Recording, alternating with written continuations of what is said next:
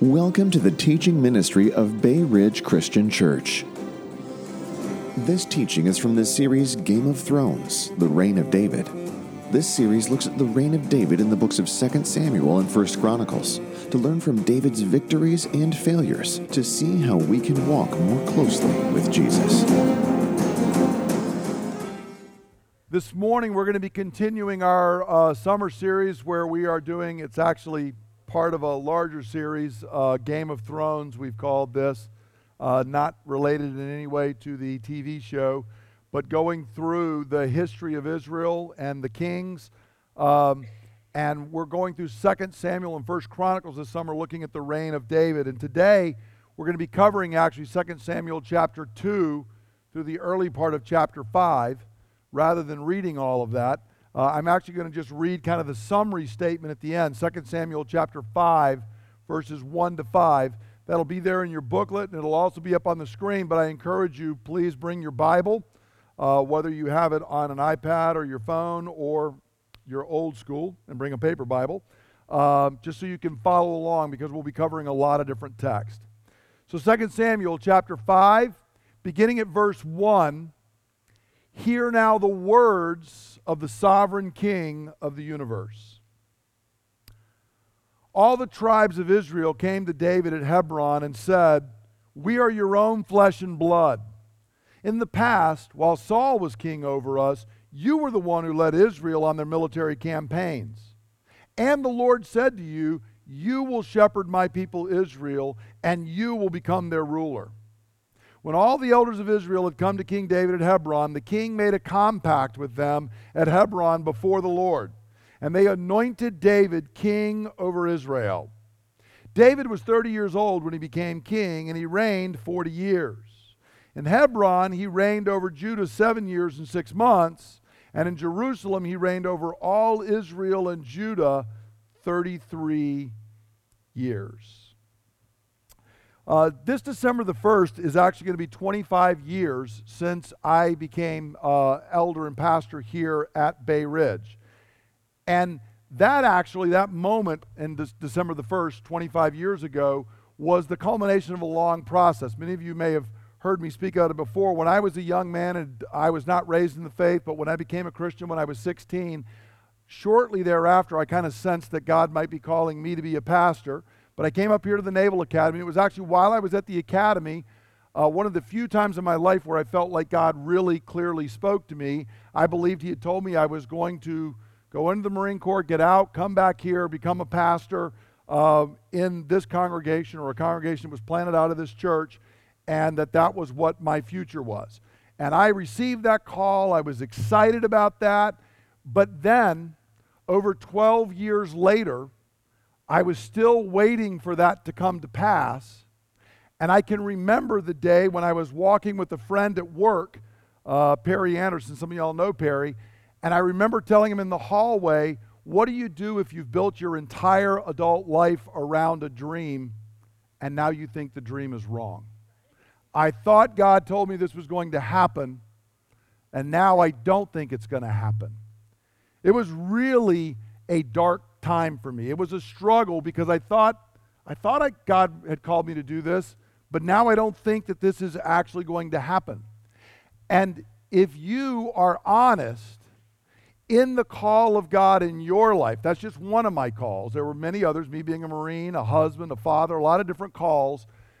But some of the calls God's placed in your life, there are moments where it seems like it's not going to happen. You thought you knew what God wanted, you thought you were on the right path, and then time after time, turn after turn, thing after thing, you kind of look back and you're like, this is not where I thought I was going to be. This is not what I thought was going to happen. Now, the reason I'm thinking about that this week is because of what's going on with King David. In our text today, we see David becoming king of Israel. And I call this king at last, but because the real point of this text is the long path. 2 Samuel 5 is basically saying everything that's gone on from 1 Samuel 16 till now, you've been waiting and waiting and waiting, and it finally comes to pass. So today we want to talk about this issue of what goes on in David's life with the call of God and how that call is accomplished and some of the discouragements that can come in the way, and then what that means for you and I as we're trying to hear from God, fulfill his call in our lives, be obedient to him, and how that often looks in our life as well. So let's dive into our text. So David, notice here in 2 Samuel 5, we're reading the end result, which is David being anointed as king of Israel. We're told in verse 3 that the elders of Israel come to David at Hebron, and we're told that they make a compact. The NIV translates that word as compact. It's actually the Hebrew word that's usually translated covenant. It's berit. It just means they made a covenant before God, and they said, look, we want you to be king. And David said, okay, I will be king. And they made a covenant with one another before the Lord there at Hebron. And David is then anointed as king over Israel. And the central point in this text, I want you to understand, is that it is all Israel, because David was already king over Judah at this point. If you notice here in verses 1, 3, and 5, notice 3 times the word all is used. If you can hit the next screen, Beth. Verses 1, 3, and 5, we're told all the tribes of Israel come to David. And all the elders of Israel had come to King David at Hebron. And he reigned over all Israel and Judah. So obviously when it says in verse 1, all the tribes of Israel came to David, it does not mean every single individual Israelite came. They send their elders as representatives, but it's saying all of Israel. That's the point that's going on here. David is finally king. The kingdom is united. And so the process that it began back in the book of Judges, where we began this series a long time ago, where it was 12 tribes, they were disjointed. Things weren't together. They're now together as one unit, and David is king over them. So David, the point of this text is that he's king, and he's on his way to a long and successful time. In verse 5, we're told he's going to reign a total of 40 years over Israel. He's beginning that reign. It's a long and successful time of fulfilling God's call. But what I want us to see today is this is the end result of a long process. And the bad news I have for you this morning is that's most often how God works. When we hear the call of God, we think it means this will be done tomorrow. When God says, I'm going to work in the situation in which you find yourself, I think, good, and I'm going to watch it miraculously, like the Red Sea parting. And God does do that. Those are called miracles. And that's not normally how God works. And we're going to see the same thing in David's life, and it's true in ours. So what I want to see is you can read this text and just say, wow, David's king. But the point of this text is this is the end of a long path to kingship that starts with David, a teenager, and ends with David, a full-grown man. It starts with David being anointed by Saul, and actually his third anointing is when it's finally all fulfilled. So let's dive in and look at that. The elders come to David, and in this text I want you to notice here, because this kind of adds to what's going on, they give 3 reasons why David should be their king. And if you notice these 3 reasons here, they'll say in verse 1, because we're your own flesh and blood. That's reason 1, you're an Israelite. Reason 2, look, even when Saul was king, you're the one who led us. And reason 3, the Lord said, you were to be the king over Israel. So that's the 3 reasons. Let's take a look at each of these. Number 1, in verse 1, we're the same flesh and blood. Now, you got to remember what's going on here. Saul was killed by the Philistines. And the Philistines are actually, they kind of have Israel under their heel right now. And so what the elders of Israel are saying is, look, we're being oppressed by people who are not even Israelites. You're a fellow Israelite. We would rather have you rule over us than the Philistines rule over us. David, you are one of us. Why don't you be our ruler? Now, as you follow this story ahead, we're going to see Benjamin keeps wanting to break off and say, well, originally it was a Benjamite was the king. But in this case, for right now, they're saying, you're our flesh and blood. Secondly, in verse 2, they again point out, look, you're the one who led us into battle. David had always led them into battle and was very, very successful. And So if we go back and look, for example, in 1 Samuel 18:30, David had been fighting the Philistines, who, remember, are now oppressing them, and David was always successful. In 1 Samuel 18:30, we read, "The Philistine commanders continued to go out to battle, and as often as they did, David met with more success than the rest of Saul's officers, and his name became well known." This was back when David was a young guy. And if you follow 1 Samuel, of course, what happens is Saul doesn't like that David's becoming so popular. He's jealous, and he chases David away. And when David goes away, that's when the Philistines start winning. And it ends with Saul's death. And so the elders start saying, we're thinking back, and the only time we were beating the Philistines, it wasn't Saul winning the battles. It was you who were winning the battles. So since we've got to somehow beat these Philistines, and the whole point of having a king way back when we first got Saul was that he would lead us into battle and win. That's what we said we wanted. You're the guy who's always done that. So why don't you come be king? And then thirdly, almost as an afterthought, they say, oh yeah, and Yahweh said you're supposed to be king. Now, this is really the only reason that matters. I mean, if God said this is the guy, all the other stuff shouldn't really matter.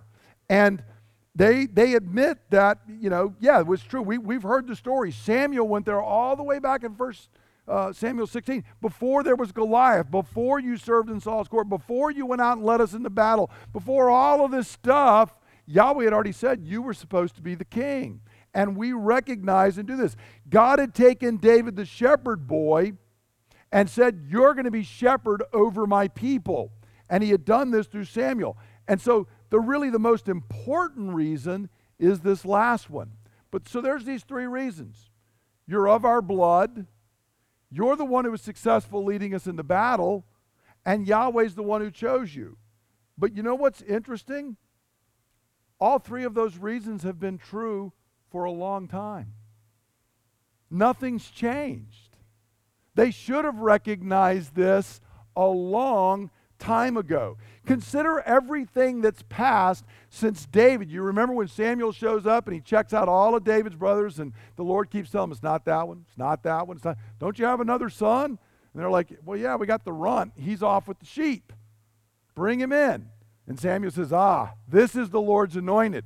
And he anoints him. Consider everything that's happened since then. David goes back out to be with the sheep, and he spends time there. His brothers mock him and make fun of him. Then David shows up because nobody will fight Goliath. He strides out to fight Goliath with no armor, no nothing. And he strikes down the Philistine and brings a great victory to Israel. He then goes and serves in Saul's court. And as he serves in Saul's court, initially he's just playing music and kind of being a servant to Saul. Then, as time goes on, he starts leading other people into battle. And he leads Israel's armies into battle. And he not only can defeat the Philistines in one-on-one combat, he starts beating them in leading the armies to where he becomes the most famous general in all of Israel. And then Saul starts persecuting David because he's jealous. And he tries to kill David multiple times. And you spend chapter after chapter in 1 Samuel with Saul chasing David around all over Israel, trying to get him, until he finally chases him out of Israel altogether. And David actually has to go live among the Philistines. And so David spends these years being persecuted. And then you come to the end, 1 Samuel 31, we've been rolling for 15 chapters, and David's still not king, and then Saul dies. And what would you expect if you were David and finally Saul is dead? What do you think the next verse is going to read? And everyone rose up and made David king. Well, I got news for you. There's 7 more years to go. It's a long time before everyone rises up and makes David king. In fact, what happens is, at first, Judah anoints David as king, but not Israel. So we read in 2 Samuel 5:5, notice it says, he reigned over Judah 7 years and 6 months. And then he reigned over all Israel down in Jerusalem for another 33 years. But there's 7 years after the death of Saul. Easy for me to say right now. How hard do you think that was for David? Man, I was sure. I got through all the other mess. I know it's going to happen now. And in fact, it doesn't happen now.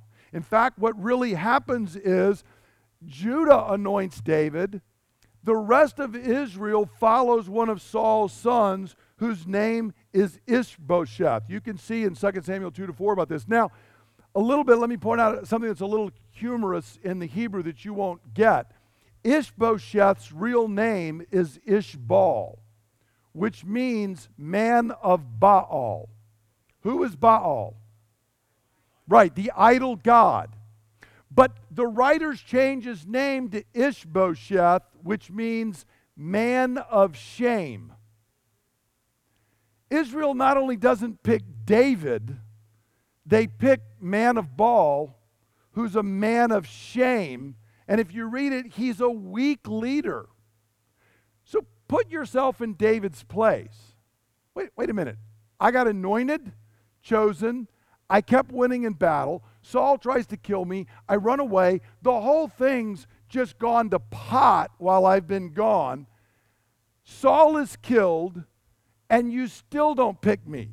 You pick this weak guy whose nickname you all have for him is man of shame. And that's still better than me? That's what David's got to be going through. And he sits and he waits. And even when Ishbosheth is murdered, it appears they still waited a couple more years before they showed up to David, trying to decide what they were going to do. This entire process took 2 decades. 2 decades from when Samuel comes in and tells the young guy, you're the king. Yahweh anoints you. Notice, he doesn't even say in the future. Yahweh anoints you as king now. And 2 decades later, 7 years, Solomon did at least 5 years and possibly 7 years by the time it happens. And even after Ishbosheth is dead, David is still waiting. Now put yourself in his place and be honest. Think about the times in your life when you and I go through this.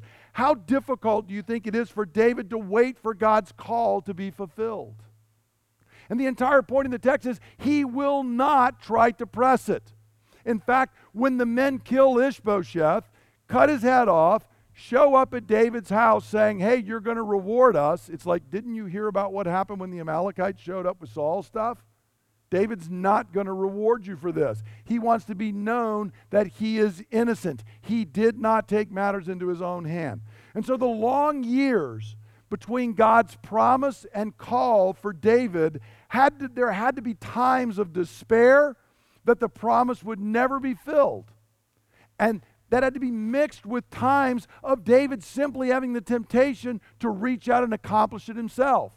You remember not once but twice God delivered Saul into David's hand right there in the cave. And what is everybody around David telling him to do? Oh, you got him. Reach out your hand and strike Saul down. And David says, I'm not doing that. I am not doing that. And then the Amalekite shows up and says, I struck Saul down for you. He's lying, but he says, I struck him down for you. And David says, I'm not party to that. And then Abner is put to death as the most powerful guy that's working there with Ishbosheth. And David says, I'm not party to that. And then 2 men kill Ishbosheth in his own bed. And David says, I am not party to that. And he still waits for God's call to be fulfilled. And I got to tell you, that would be hard. I would be so tempted to rise up and say, I'm going to make it happen. I mean, Samuel told me it was going to happen. I'm just going to help. God seems to want my help here. Now, let's ask a question. Why did God take so long to do it? I mean, when Samuel anointed David, let's be honest, couldn't God have just struck Saul dead at that moment? Couldn't he have just fast-forwarded the whole tape? Why do we have to go through all of this that I'm describing? Well, there are multiple reasons why God does this. I want to run through these real briefly. First, the time between promise and fulfillment allowed time to mature so David could rule well. The fact is, David was just a young kid when he got anointed. In Proverbs chapter 20, verse 21, we read, An inheritance quickly gained at the beginning will not be blessed at the end.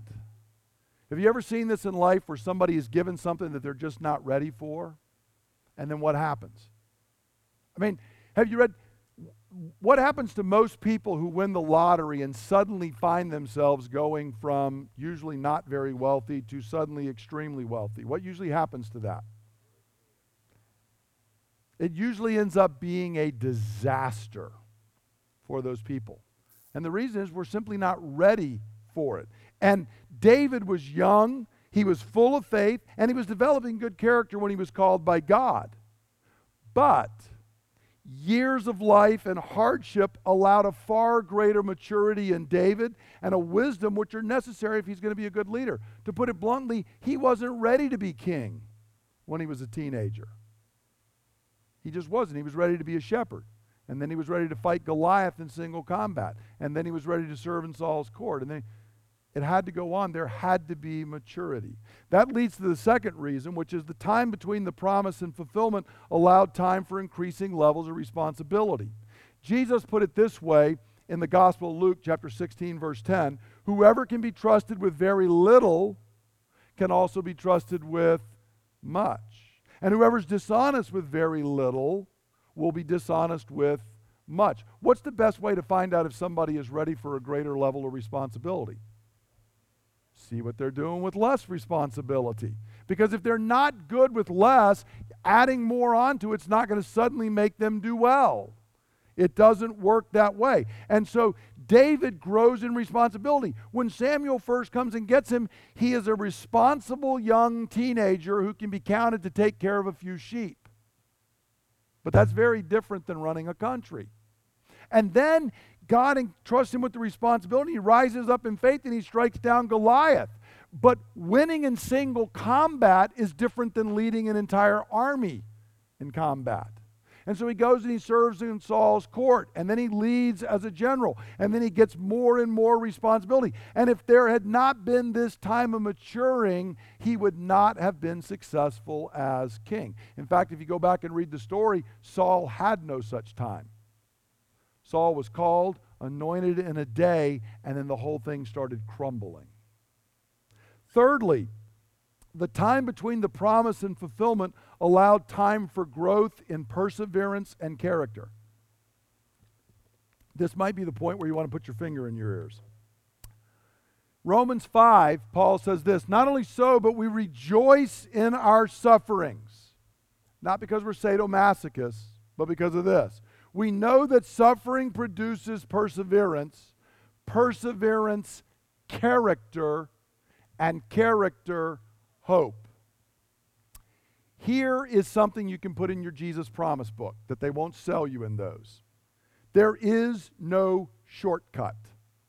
Growth in character requires persevering through suffering, difficulty, and disappointment. People don't want to hear that today. I want to faith my way out of it. I got a Bible verse. I want to quote it. I want to get out of it. That has nothing to do with the way God actually works. Growth in character requires perseverance through difficulty and suffering. There is no other way. If you want to grow in, your ability to get stronger, I can tell you from having spent years in a weight room, there's only one way to get to bench press more weight. You have to put more weight on. It's called basically crushing your muscles down to where they realize, I have to learn to bear up to this. And you'll never get better if you don't come under the increasing weight and pressure.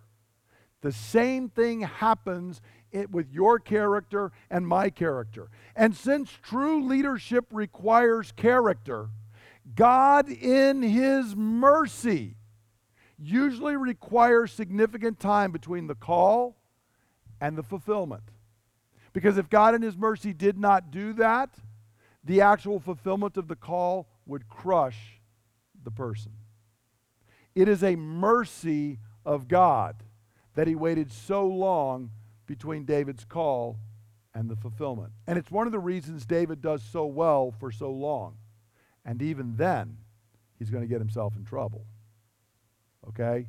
And we see it time and again. And so God has a time between promise and fulfillment to allow us to grow and learn what it means to persevere and what it means to have character. A fourth reason, the time between promise and fulfillment allowed time for David to learn to seek God and trust in God's power rather than his own. We see this multiple times in 2 Samuel, a phrase that's similar to this. We're in 2 Samuel 2:1. So right after David's learned that Saul is dead and he's dealt with the Amalekite that brought that news, the very next verse is this. In the course of time, David inquired of the Lord, "Shall I go up to one of the towns of Judah?" he asked. And the Lord said, "Go up." And David asked, "Where shall I go?" "To Hebron," the Lord answered. Now I want you to understand, again, there's been all of these years. He now learns that Saul is dead, and notice it says, in the course of time. David didn't immediately jump and run into Judah and say, "Well, I'm here. You all know I was anointed." In the course of time, he waits, he's patient, and what he does is he seeks God first. And he says, "God, should I do this? And if so, where should I go? What are you telling me to do?" Years of struggle and difficulty had taught David to not rely on his own wisdom and strength, but rather to seek God. How many of you know it's hard when Goliath's laying there dead to believe that you can do nothing on your own? It's really hard.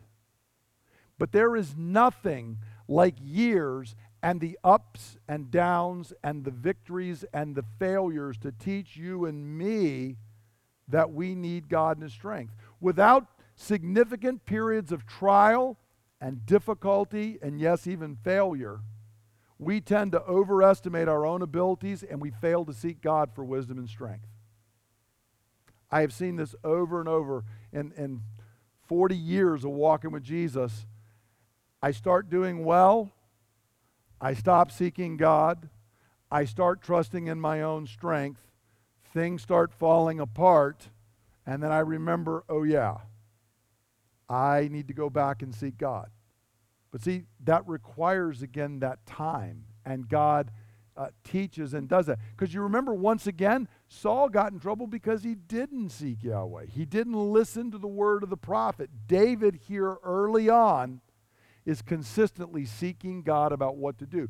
In fact, if you read ahead in next week's text, you'll see David consistently defeating the Philistines, but every time, even as he's going into battle, against the foe that he's defeated time and time again, we're told David's seeking the Lord about what to do. How do I do this battle? How do I handle this? What's going on here? And God speaks to him and shows him. And as long as David's doing that, he's doing well.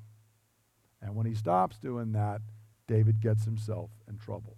And then the last reason is God often accomplishes his work in stages rather than all at once. We hear the promise that I'm here and I hear I'm going to be all the way over here, and we think it's one step, but it's not. There's stages along the way. And we see this in David. David had been called to be king in 1 Samuel 16, and Samuel brings out the oil and he anoints them. The same prophet that anointed Saul is doing it and says, "The Lord says, you are king, you are shepherd over his people Israel."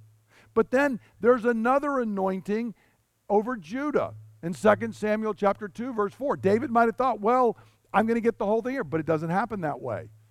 Part of the promise comes true. The other part, again, still waits another 7 years before God does it. And then finally, we come to our text today where there's that 7 years wasn't just 7 years of sitting around twiddling his thumbs. There's fighting, there's struggle between the tribes of Israel. The Philistines are still wanting to come in. There's other neighbors coming in and oppressing. And David's having to deal with all of that, still waiting for God to fulfill the final portion of the promise. So what that all means by the end is, the result is that David is a man who is well prepared to be king. In the midst of our text, we see the development happening here in 2 Samuel 3:36. So in the middle of these chapters, David is responding to a situation, and as the people watched, this is recorded. All the people took note and were pleased. Indeed, everything the king did pleased them. It's speaking in general, specifically about what had happened with the death of Abner, but they're meaning it to be read as a general statement. The result of all of this difficulty that I've been talking about, all of these things that God is doing, is David's acting with wisdom. David's acting with character. David is being given favor by God before the people. And so the people are responding to the leadership of David. His wisdom, his character, his trust in God, refined by years of suffering and waiting, were evident to everyone. And they were looking and saying, this isn't a kid anymore. This guy is a mature, reliable guy. I want to follow after him. And so it paved the way for the fulfillment of God's call and promise in David's life. Now that's David. But what does that mean for you and me? How do we apply this when you walk out? Because most of us are not called to be king over Israel, right? But every one of us in here have a call. So what does it mean for us?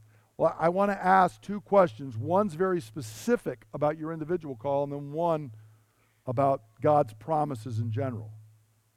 And the question is, am I discouraged by the circumstances as I wait for God to fulfill his call and promise in my life?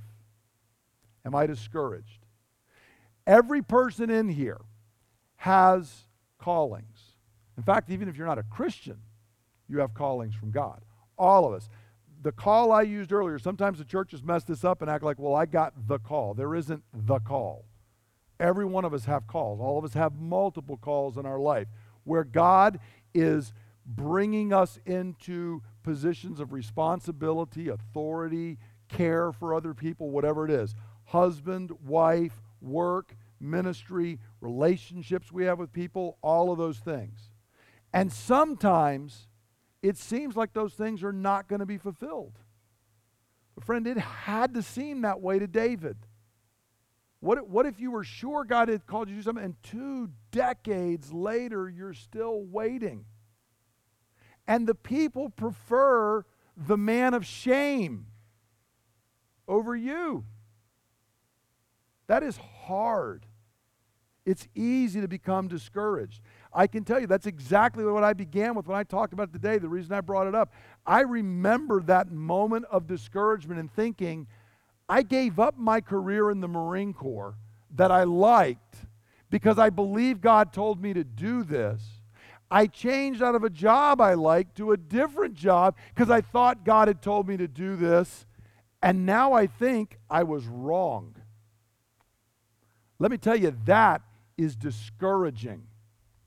And then I actually, in the middle of it, I had a friend who one night ran into me outside of a bookstore and asked me how things were going, and I said, oh, it's going great. And he said, no, how are they really going? I said, it's going pretty awful. God doesn't seem to want to talk to me right now. I don't know what the heck's going on. I'd like to leave the church and go somewhere else. And the guy said, well, God woke me up last night, and I spent 2 hours praying for you in the middle of the night. I said, well, good. Well, maybe he's talking to you because he's not telling me what to do. So he says, I'm going to pray for you, and I'll come back and tell you what he said. So he comes back like a week later. Now, this guy had left our church. And he comes back and said, God said, drink it to the dregs. I said, is there another word? Because I don't like that one. It was discouraging. I mean, discouraging. Linda in the middle felt like God was saying something about somebody staying, and I was like, get thee behind me. I don't want to hear this. Because it's like the dream is dying. It's like Isaac is bound and on the altar. But God said he was the promise, but this does not look like what I thought it was going to look like. So the question is, are you discouraged? Are you doubting? Are you discouraged by the circumstances that you look at? Because, friend, what I want to tell you is the same thing David would tell you. God will keep his word. Circumstances do not alter the faithfulness of God. And he is not shocked. He is not surprised. David had no clue 2 decades awaited him. God knew. David had no clue Saul was going to try and kill him, chase him out, send him among the Philistines. God knew. He had no clue when it all ended. It was still going to be 7 more years. God was not surprised by any of that. When you and I are discouraged, we need to understand God is still at work. Does it seem that God's plan for you has been sidetracked? I want to encourage you that He who began a good work in you will carry it to completion on the day of Jesus Christ. His arm is not grown short. He is not old and weak and doddering. The same God who promised is the God who will fulfill.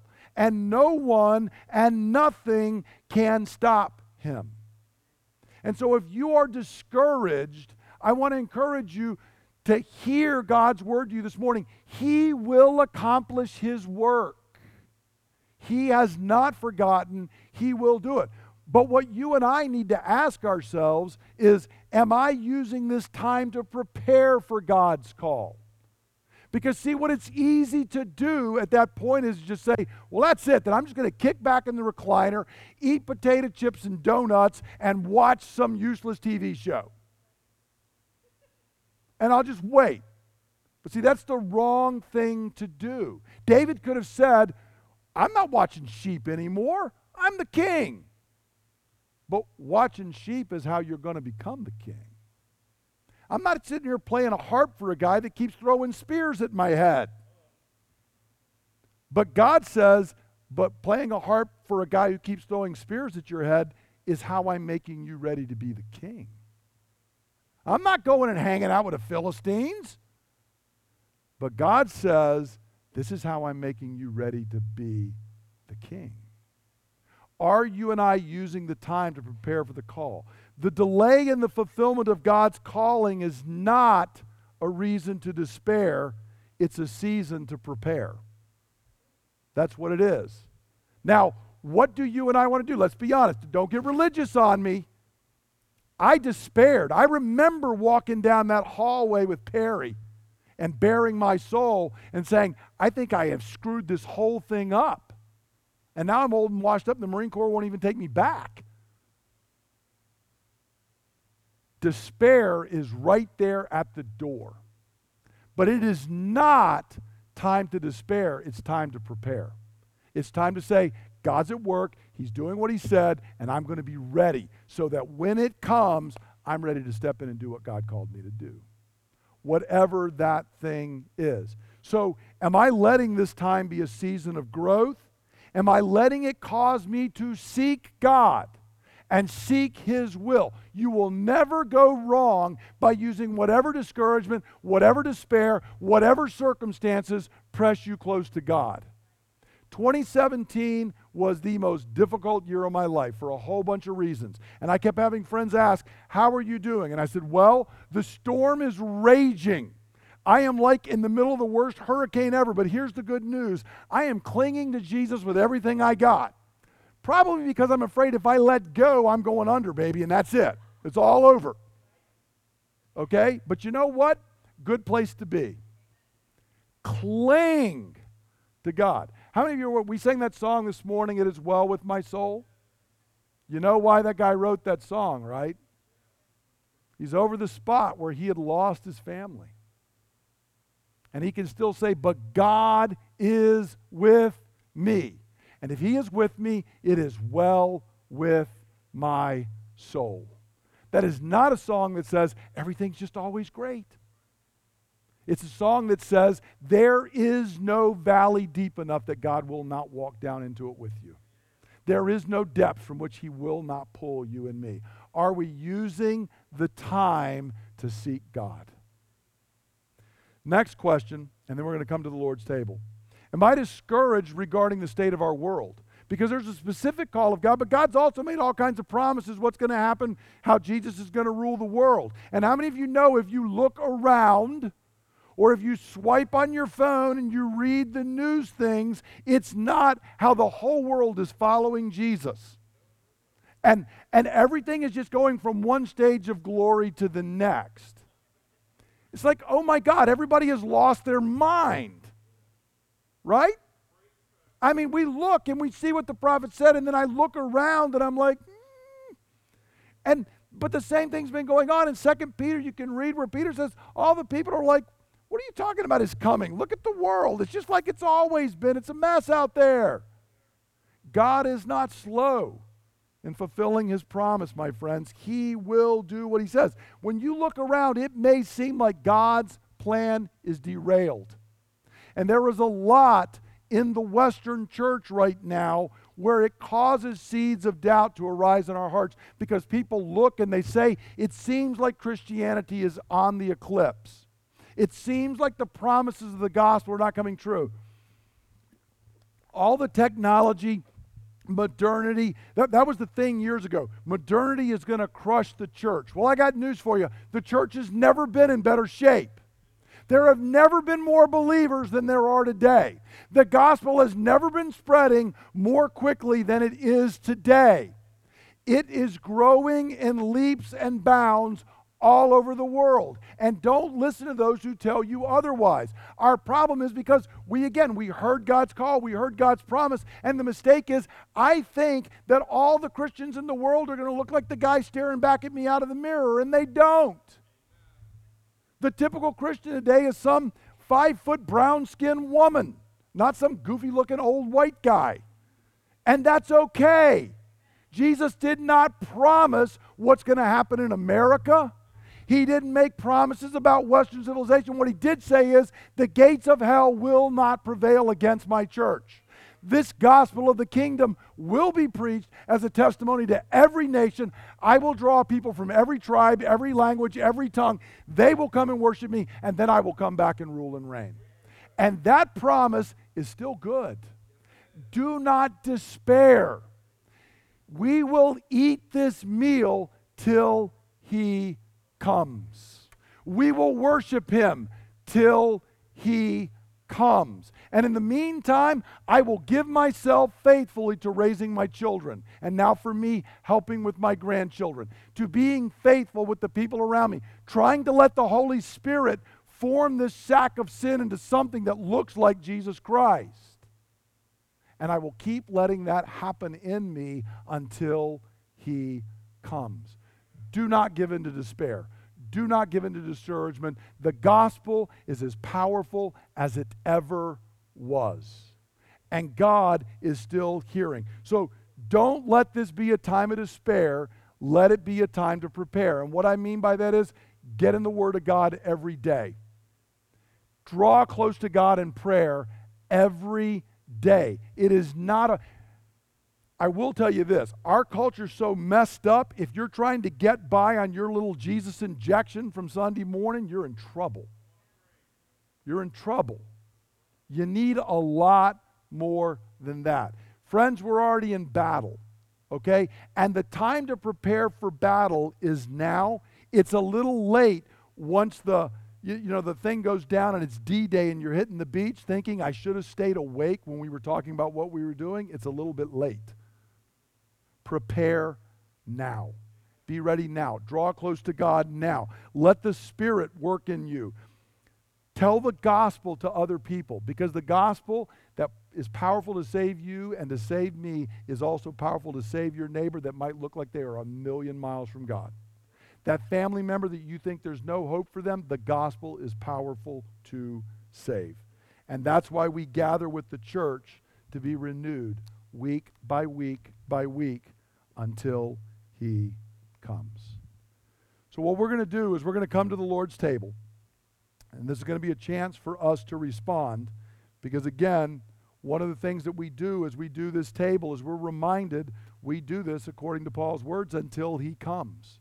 There's a forward-looking aspect. There is a hanging on, knowing that God is at work.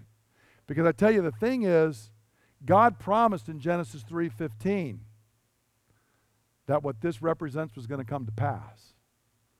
And Eve thought it was Cain.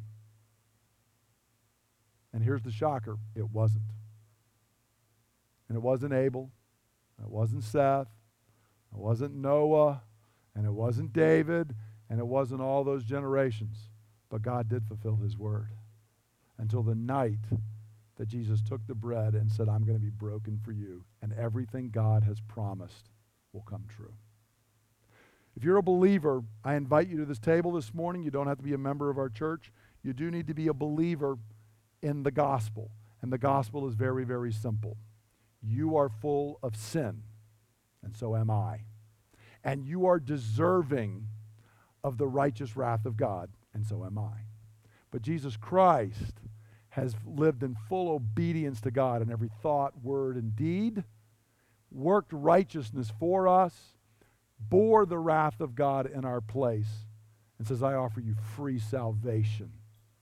And all we're called to do is believe. If you believe that, I invite you, please eat at the Lord's table. If you don't, let it pass and please talk to me afterwards. I'd love to talk with you more about the gospel. For what I received from the Lord Jesus, I pass on to you. On the night he was betrayed, the Lord took bread, and when he had given thanks, he broke it, and he said, this is my body, which is broken for you. Do this in remembrance of me. And in the same way, after supper, he took the cup, and he said, this cup is the new covenant in my blood, which is poured out so that your sins may be forgiven. Drink from this, all of you, in remembrance of me. For as often as you eat this bread and you drink this cup, you proclaim the Lord's death until he comes. Father, we thank you for this sacrament. Lord, we thank you that this sacrament is a sacrament that sustains our faith as we live between the times, as we look forward to when Jesus comes. Meet us by your Holy Spirit that we might feast and be nourished and strengthened, we ask in Jesus' name. Amen. We're going to distribute the elements. Again, we have a gluten-free thing. If you eat gluten-free, we have an element. If you just raise your hand, we will bring that to you. Otherwise, when you get the elements, please hold on to them. And I want to encourage you, be open and honest with God. If there's areas where you're discouraged and you're looking around, lay that before God. Talk to God and ask God that he would renew your strength. And then we will take it together in just a couple moments. God, you have told us that our thoughts are not your thoughts, and our ways are not your ways. Today, we admit that this is the truth. We are temporal, but you are eternal. We are weak, but you are strong. We are full of sin, but you are holy. We are unfaithful, but you always keep your word. But Lord, we also recognize that you are different in how you do your work and fulfill your promises. We are impatient and want immediate results, but you are patient to bring about your will. So you promised to send your Son to take our flesh and to work salvation. And Father, many lost hope and began to doubt, but you kept your promise. And because your Son has come, salvation has been offered to us. This morning, in taking this bread, we proclaim these things are true and that we believe Jesus is the promised Messiah, our Lord and Savior. Take and eat. Lord Jesus, you came as David's greater son, the true anointed king and Messiah. You were perfectly obedient, and you laid down your life as a sacrifice for our disobedience. Your blood sealed the new covenant, opening to us the kingdom of God. When we had lost all hope, you endured the cross, despising its shame, and are now seated at the right hand of the Father, ruling and reigning over all things for the glory of God and the good of your people. Lord, in taking this cup, we proclaim these things are true, and that we believe your blood has washed away all our sin and made us the people of God. Take and drink. Spirit of the living God, You are the Spirit who anointed our Lord Jesus during the days of his earthly ministry. And you are the one poured out upon the church at Pentecost, empowering us to live as the people of God, bearing witness to the whole world that Jesus is Lord of all. Fall upon us today, filling us with joy, peace, and hope, until we overflow, spreading these blessings everywhere we go. We ask all of this in the name of Jesus our Lord, for the glory of God and the good of the people you love. And God's people say, amen. Let's rise together. We're going to close with the word of benediction. I encourage you to receive the blessing of God and to let it encourage you as he fulfills his promises and call in your life. May the God of hope fill you with all joy and peace as you trust in him, so that you may overflow with hope by the power of the Holy Spirit. Go in the peace of God. Amen. Amen.